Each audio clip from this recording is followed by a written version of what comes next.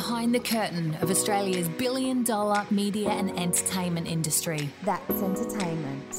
The personalities. So Lisa has not slept, and neither has Carl. What do we even need producers for? The politics. The Murdoch print media platforms no longer provide anything approaching balance to news reporting. The pressures. I'm not sure that people are aware of the impact it has. Unfiltered, unedited and uncut. Oh, I didn't even realise we were starting. Buckle in for a hot take on the week's biggest headlines and insider scoops. He spent 37 years with the record label but was fired in June. That's Entertainment with Jake and Viv starts now. What have you got on the best shows ever? Hey Viv, before we dive headfirst into this week's episode, which there are plenty of great topics today actually, shouldn't sound so surprised though, can we just go back to last week when we spoke about The Edge and its possible rebrand to Cater? No confirmation of that yet, but it does look like ARN has hired a new comms company for The Edge, or Cater. Yes, so they've brought on board Mango Communications, which is part of the wider DDB holding group. The press release announcing the appointment of the agency, though, did very much still refer to it as The Edge 96.1 rebrand. There was no confirmation of Cater. I guess it's the comms agency's job to do the big reveal, which perhaps we've undermined a little bit because my sources from within ARN do say that we're onto something with Cater, and I believe there might be a little bit of a joke where some people are referring to it as Cicada, but I won't say why. This week on That's Entertainment, will Carrie Bickmore return to 10 after her family vacay? Does the ABC's Double J really need an FM licence? And in this week's Hot Take, why is Channel 7 selling us hope? There has been somewhat of a feeding frenzy in the tabloids this week after Carrie Bickmore took to Instagram on Tuesday night to announce that she was heading off with her family for a little vacation, an extended one actually, in Europe, which means that she will not be on the project desk for a while, but she still plans to do her afternoon show with Tommy Little on the Hit Network for Southern Cross Oz Stereo. But it has led to some interesting headlines the past sort of 24 hours, Viv. Well, just to geographically correct you there, Jake, she's going to the UK, which as a result of Brexit is not part of Europe. Yes. So this is not a European journey. This is very much a UK journey. It's led to all sorts of speculation about her TV future and if that's in doubt, what's going to happen with the Carrie and Tommy show and if she's going to be replaced there. Who would have thought that a woman going on a holiday could lead to apparently the complete upheaval of both a radio and a television lineup? Well, I just wanted to share a little personal news from me tonight before we go on, that in April I'm going to be taking a few months off the project desk. Chris and I and the kids are heading off on a family adventure together. We've been wanting to do it for a while, but we're going to do term 2 in the UK, so I'll be off for a couple of months. I love this for you so much. Why wouldn't I? Yes, well, you're a big inspiration for heading overseas. Thought she might have been using Kate Langbrook's travel agent, but you're right, it's the UK. I just had a look. Yeah, you're right. It'll be interesting to see who replaces her on the 10 desk. You look at the tabloids right now. I've just searched Carrie Bickmore in Google, and it's really pitting Carrie against every other woman in the media industry, from Abby Chatfield to Sarah Harris to Lisa Wilkinson. Yeah, all these things talking about her future being in doubt are interesting because you mentioned Kate Langbrook there, who has a strong radio and television career, and she moved with her husband and her children to Italy for a couple of years. At the time, they did very much say that her Hughesy and Kate radio show would continue, and it didn't really. She did dial in and do bits and pieces for a while, but that did become sort of untenable, and she was ultimately replaced by Ed Cavalier. It's not like her career fell apart, though. She came back and she's now on the 3 p.m. pickup on Kiss, and she's on the project. So I don't think Carrie will have trouble getting employed if and when she returns. It just might look a little different in the same way that it did when Kate Langbrook came back. In terms of the radio show, one of three things will happen. They'll pre-record the show. or she'll wake up at 4 a.m. and do it live every day, or she will just dial in. There was talk that this morning via the Daily Mail, the most credible source in entertainment news in Australia, that Abby Chatfield might replace Carrie on the radio show with Tommy. Apparently those two have a bit of history as well, if the Daily Mail's to be believed, but I won't speculate. Although he does refer to himself as a serial dater, I believe. Anyway, I did reach out to SCA to find out if there was any truth to this story. And they did come back and say, absolutely not, a spokesperson said. She's definitely doing the show from the UK. In what form that will take or look like or sound like is yet to be seen. Yeah, I can see why people's minds automatically jumped to Abby Chatfield, because there's been so much speculation that bringing her on board to SCA and the Hit Network is part of a wider plan to train her for something bigger. I just think it's probably a bit soon for that, not because she doesn't have, the talent or the chops, more that they've invested so much in Hot Nights with Abby Chatfield, in that branding, in reinventing Nights radio. I just think it would be a shame from that programming perspective to shift her so soon, not to mention that a key part of her brand on Hot Nights with Abby Chatfield is being a bit more dangerous and daring with her content, whereas a lot of the appeal for Carrie and Tommy in the much earlier 3 p.m. slot is that they're very, very brand safe and they don't need the massive audience scale because they do brand integrations, and it's all about a safer form of sort of radio for mums on the school run and whatnot. So I'm not sure that Abby's current personal brand would really fit what they're trying to do with that time slot. It fits far better with the edgier Hot Nights. I agree, and I think too for Carrie, logistically, it's impossible to do television from the other side of the world each day, but audio is certainly much more lenient to that. And of course, you've got to talk about the dollars and cents of it all. I mean, the project or Channel 10 reports are that she's paid somewhere, around $500,000 to $600,000 there, and reports for her radio salary are, $1 to $2 million per year. So it's more financially sensible for her as well to keep that moving. Yeah, logistically it will be far easier. I suspect, if anything, they'll lean towards the pre-records and the sort of occasional live segment, and maybe she'll have a couple of days off and they'll trial out some other people. Kate Ritchie's been off the Kate, Tim and Joel show recently, and they've had the likes of Ricky Lee Coulter and other people from TV and radio and entertainment filling in. It's actually always a great opportunity to try out other combinations, other talent, and just see what's out there. And that's kind of why they say, don't ever take a holiday in radio. But as I say, I think Carrie Bickmore's media career might look different when she comes back, but I hardly think she's completely on the way out. The question then is, will she remain with 10? I can't remember when she signed her last contract with the network, but there has been plenty of speculation that she'll move into a bigger role with radio in the past, and of course television as well. I mean, she's been tipped to join the Today Show and Today FM Breakfast, for example, over the years. I wonder whether this will be a bit of a reset for her and whether she will land somewhere else in the near future. Well, who hasn't been tipped for Today FM Breakfast in the past, to be fair? So I wouldn't even bother giving that any weight or credibility.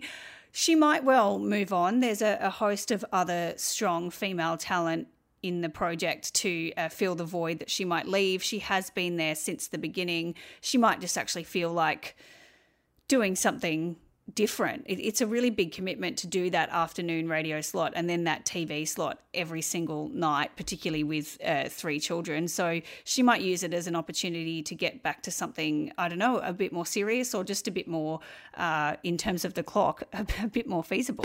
Still to come on That's Entertainment, our hot take, why is Channel 7 selling us hope? But up next, does the ABC's Double J really need an FM licence? Viv, last week you got the scoop on a campaign by a bunch of incredible Australian women in the music industry who are launching a petition, have launched a petition, which is already edging, if not surpassed, its target of 10,000 signatures to launch Double J back onto an FM frequency in a bid to get more Aussie acts who aren't 16 years old on commercial radio. Yes, so their original target was 10,000 signatures. I've just clicked and they've gone over that. It's going up as we speak, 10,055, 10,056.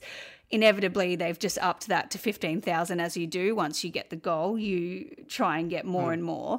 It's being spearheaded by a collective of Missy Higgins, Casey Chambers, Kate Miller-Heidke, Sarah Blasco, Vicky Thorne and Deborah Conway, who sort of say that commercial radio supports their old releases in a lot of instances. You know, it's not unusual to hear Missy Higgins' Scar getting a run on the radio, but their point is their new releases as older, ageing women, they don't get the attention that they deserve, and therefore existing fans and potential new fans don't end up finding them. Whereas for men who continue to release music at that age, they get more support from commercial radio, particularly from the likes of Triple M. So they just think they're not getting the exposure and the attention that they deserve, and they believe a simple way to fix that would be to have Double J's reach expanded. I think it's a sensible idea, quite frankly. I think Double J would rate much better than Classic FM. That's going to piss off a lot of people, but I genuinely think it would.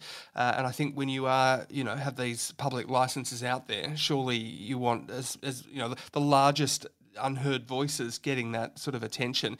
What you also scooped today, as we record this on Wednesday, is that Labor has come out in support of this idea. It's quite easy for oppositions facing an impending election to come out in support of bloody any idea, particularly when the government has remained silent on a particular issue. So yes, the Arts Minister, Tony Burke, the Shadow Arts Minister, I should say, getting a bit ahead of myself there, and the Shadow Minister for Communications, Michelle Rowland, have said that it would be a huge positive step for Australian music. They've said they agree that Double J is a fantastic platform and that they really do support the idea and they want to see it happen. The petition had called, though, for sort of a more concrete commitment in terms of dollars and cents. They wanted both parties to say, we're committing money to making this happen, whereas the federal Labor opposition have sort of said, we'll look at it, we'd speak to the ABC, we'd speak to ACMA. So no concrete commitment, but they are at this stage saying they support the idea in principle. The other argument which I've seen come up in the comments thread after you've published this story is around DAB and the idea that Double J is available in a digital format, and it brings up the question as to why we haven't moved away from FM and to DAB already, as other countries have or are further ahead than we are.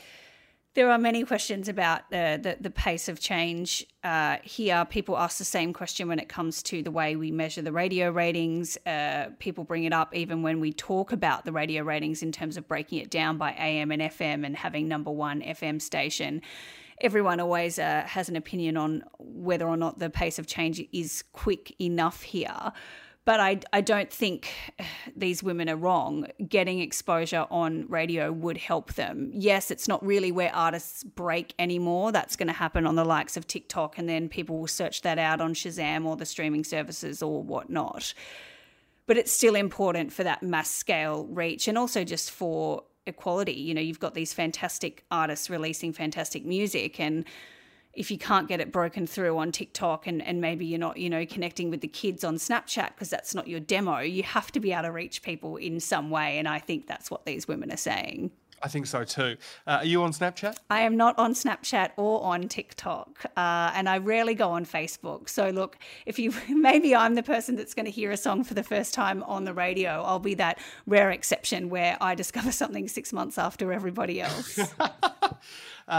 I like the idea of Double J getting an FM licence. I think that would be great for music and great for the ABC too, quite frankly. Well, I guess we'll have to see who wins the election. No doubt it will not be a sort of top tier priority, which the women did acknowledge even in releasing this petition and this movement on International Women's Day. They acknowledged that globally and even locally there are far more pressing issues of safety and equality and whatnot. But part of International Women's Day is also, advocating for yourself and advocating for celebrating achievement. And so that's why they used that day to begin the push. Actually had quite a few people, including some commercial radio people, send me your story today suggesting that perhaps they should stop pumping money into music radio and perhaps put that money elsewhere. Thoughts? It's such a funny argument when people start breaking down how the budget works like this. Like, stop funding the ABC and make it an equal playing field for the commercial players and just throw that money at health. I mean, that's an absurd argument as far as I'm concerned, because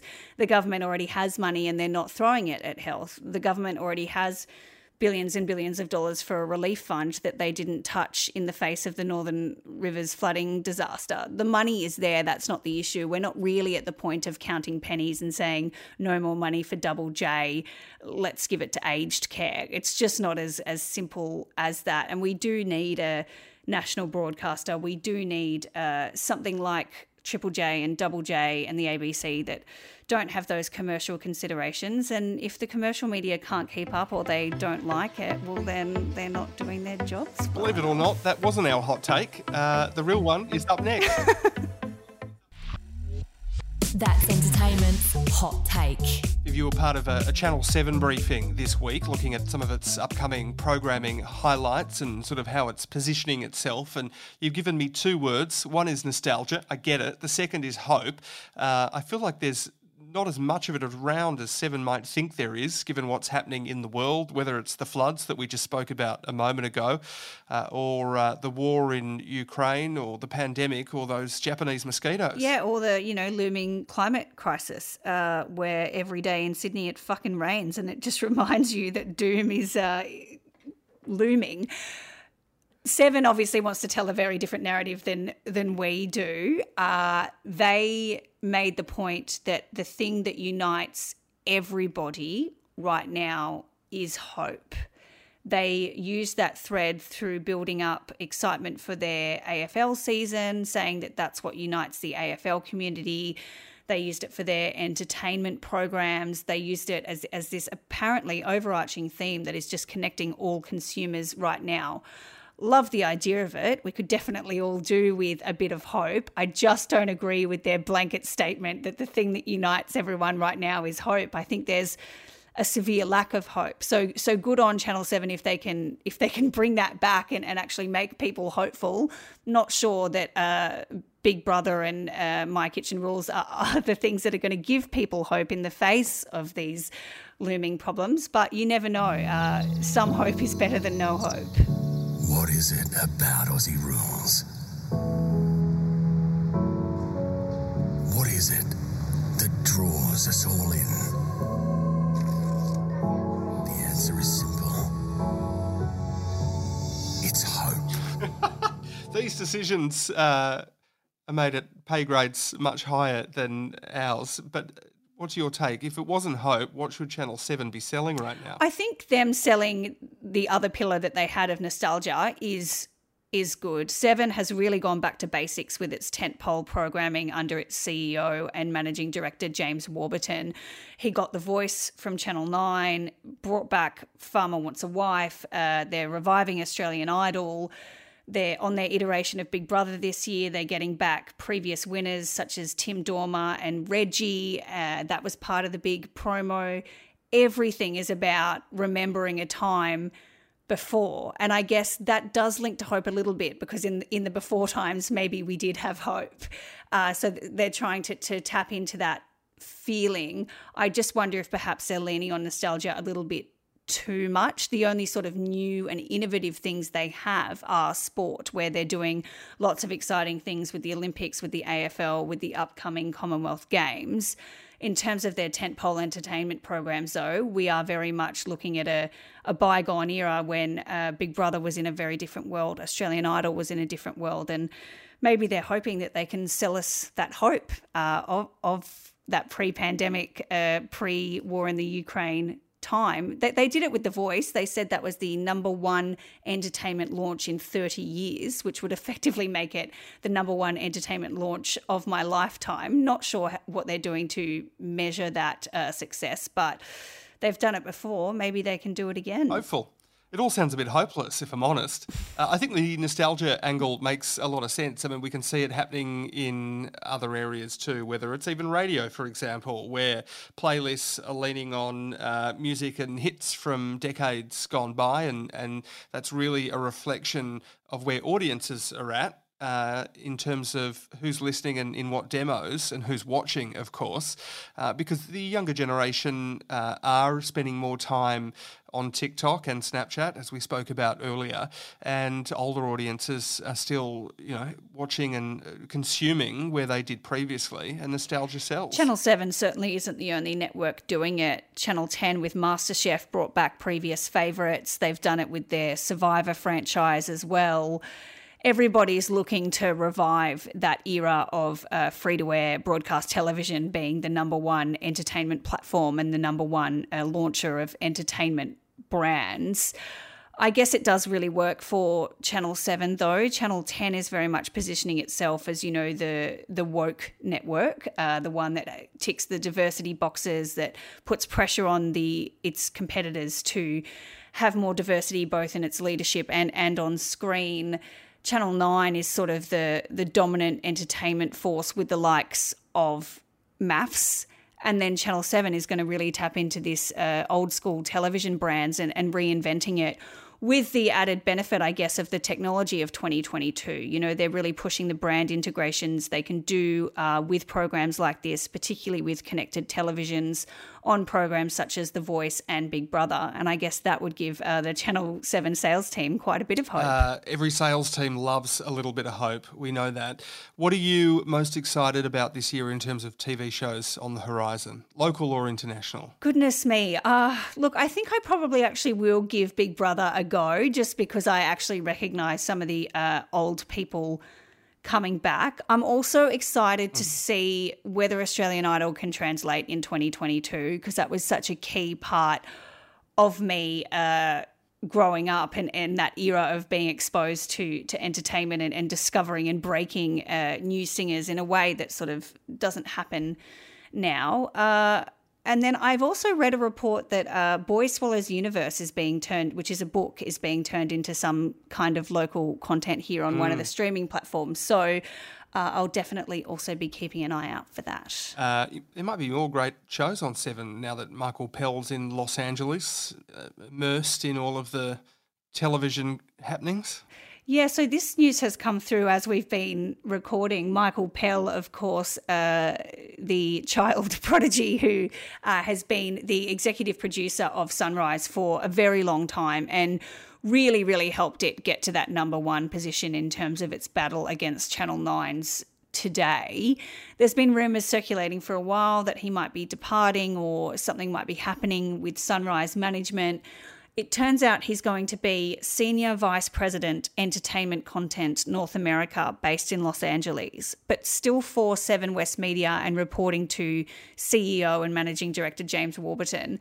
I just don't fully understand the role in terms of having someone based in Los Angeles for Channel 7 when so much of the push at the moment is for local content rather than these partnership deals, when so often international entertainment shows now do better on the streaming services than on broadcast free-to-air television, because people like to binge the likes of Grey's Anatomy and all those shows. So not quite sure what he's going to do. I suspect he really wants to live in LA, and he's going to live in LA. It does leave a really big hole at Sunrise, though, which they haven't announced who will replace him. Is it possible that 7 are working on their own streaming platform and having someone on the ground with his experience and connections and pedigree might really help? Absolutely. There's been lots of chatter about whether 7 is going to partner with an international content powerhouse, whether it's to bolster its existing platform 7 Plus, or whether it's to launch something more competitive with the likes of Stan and Netflix in terms of something that viewers pay to subscribe to. He will definitely be over there meeting with, all the content houses, all the production companies, and what that ends up looking like is probably more related to a digital play than a tentpole program we'll see at 7:30 p.m. on Channel 7 on a Monday. Well, that's it for this week. Any final thoughts? I have no more thoughts left in my brain. Great, we'll see you next week. Thanks for listening. Don't forget to rate and review this episode on your favourite podcast app. If you have a news tip for next week's show, email us tips@that'sentertainment.com.au.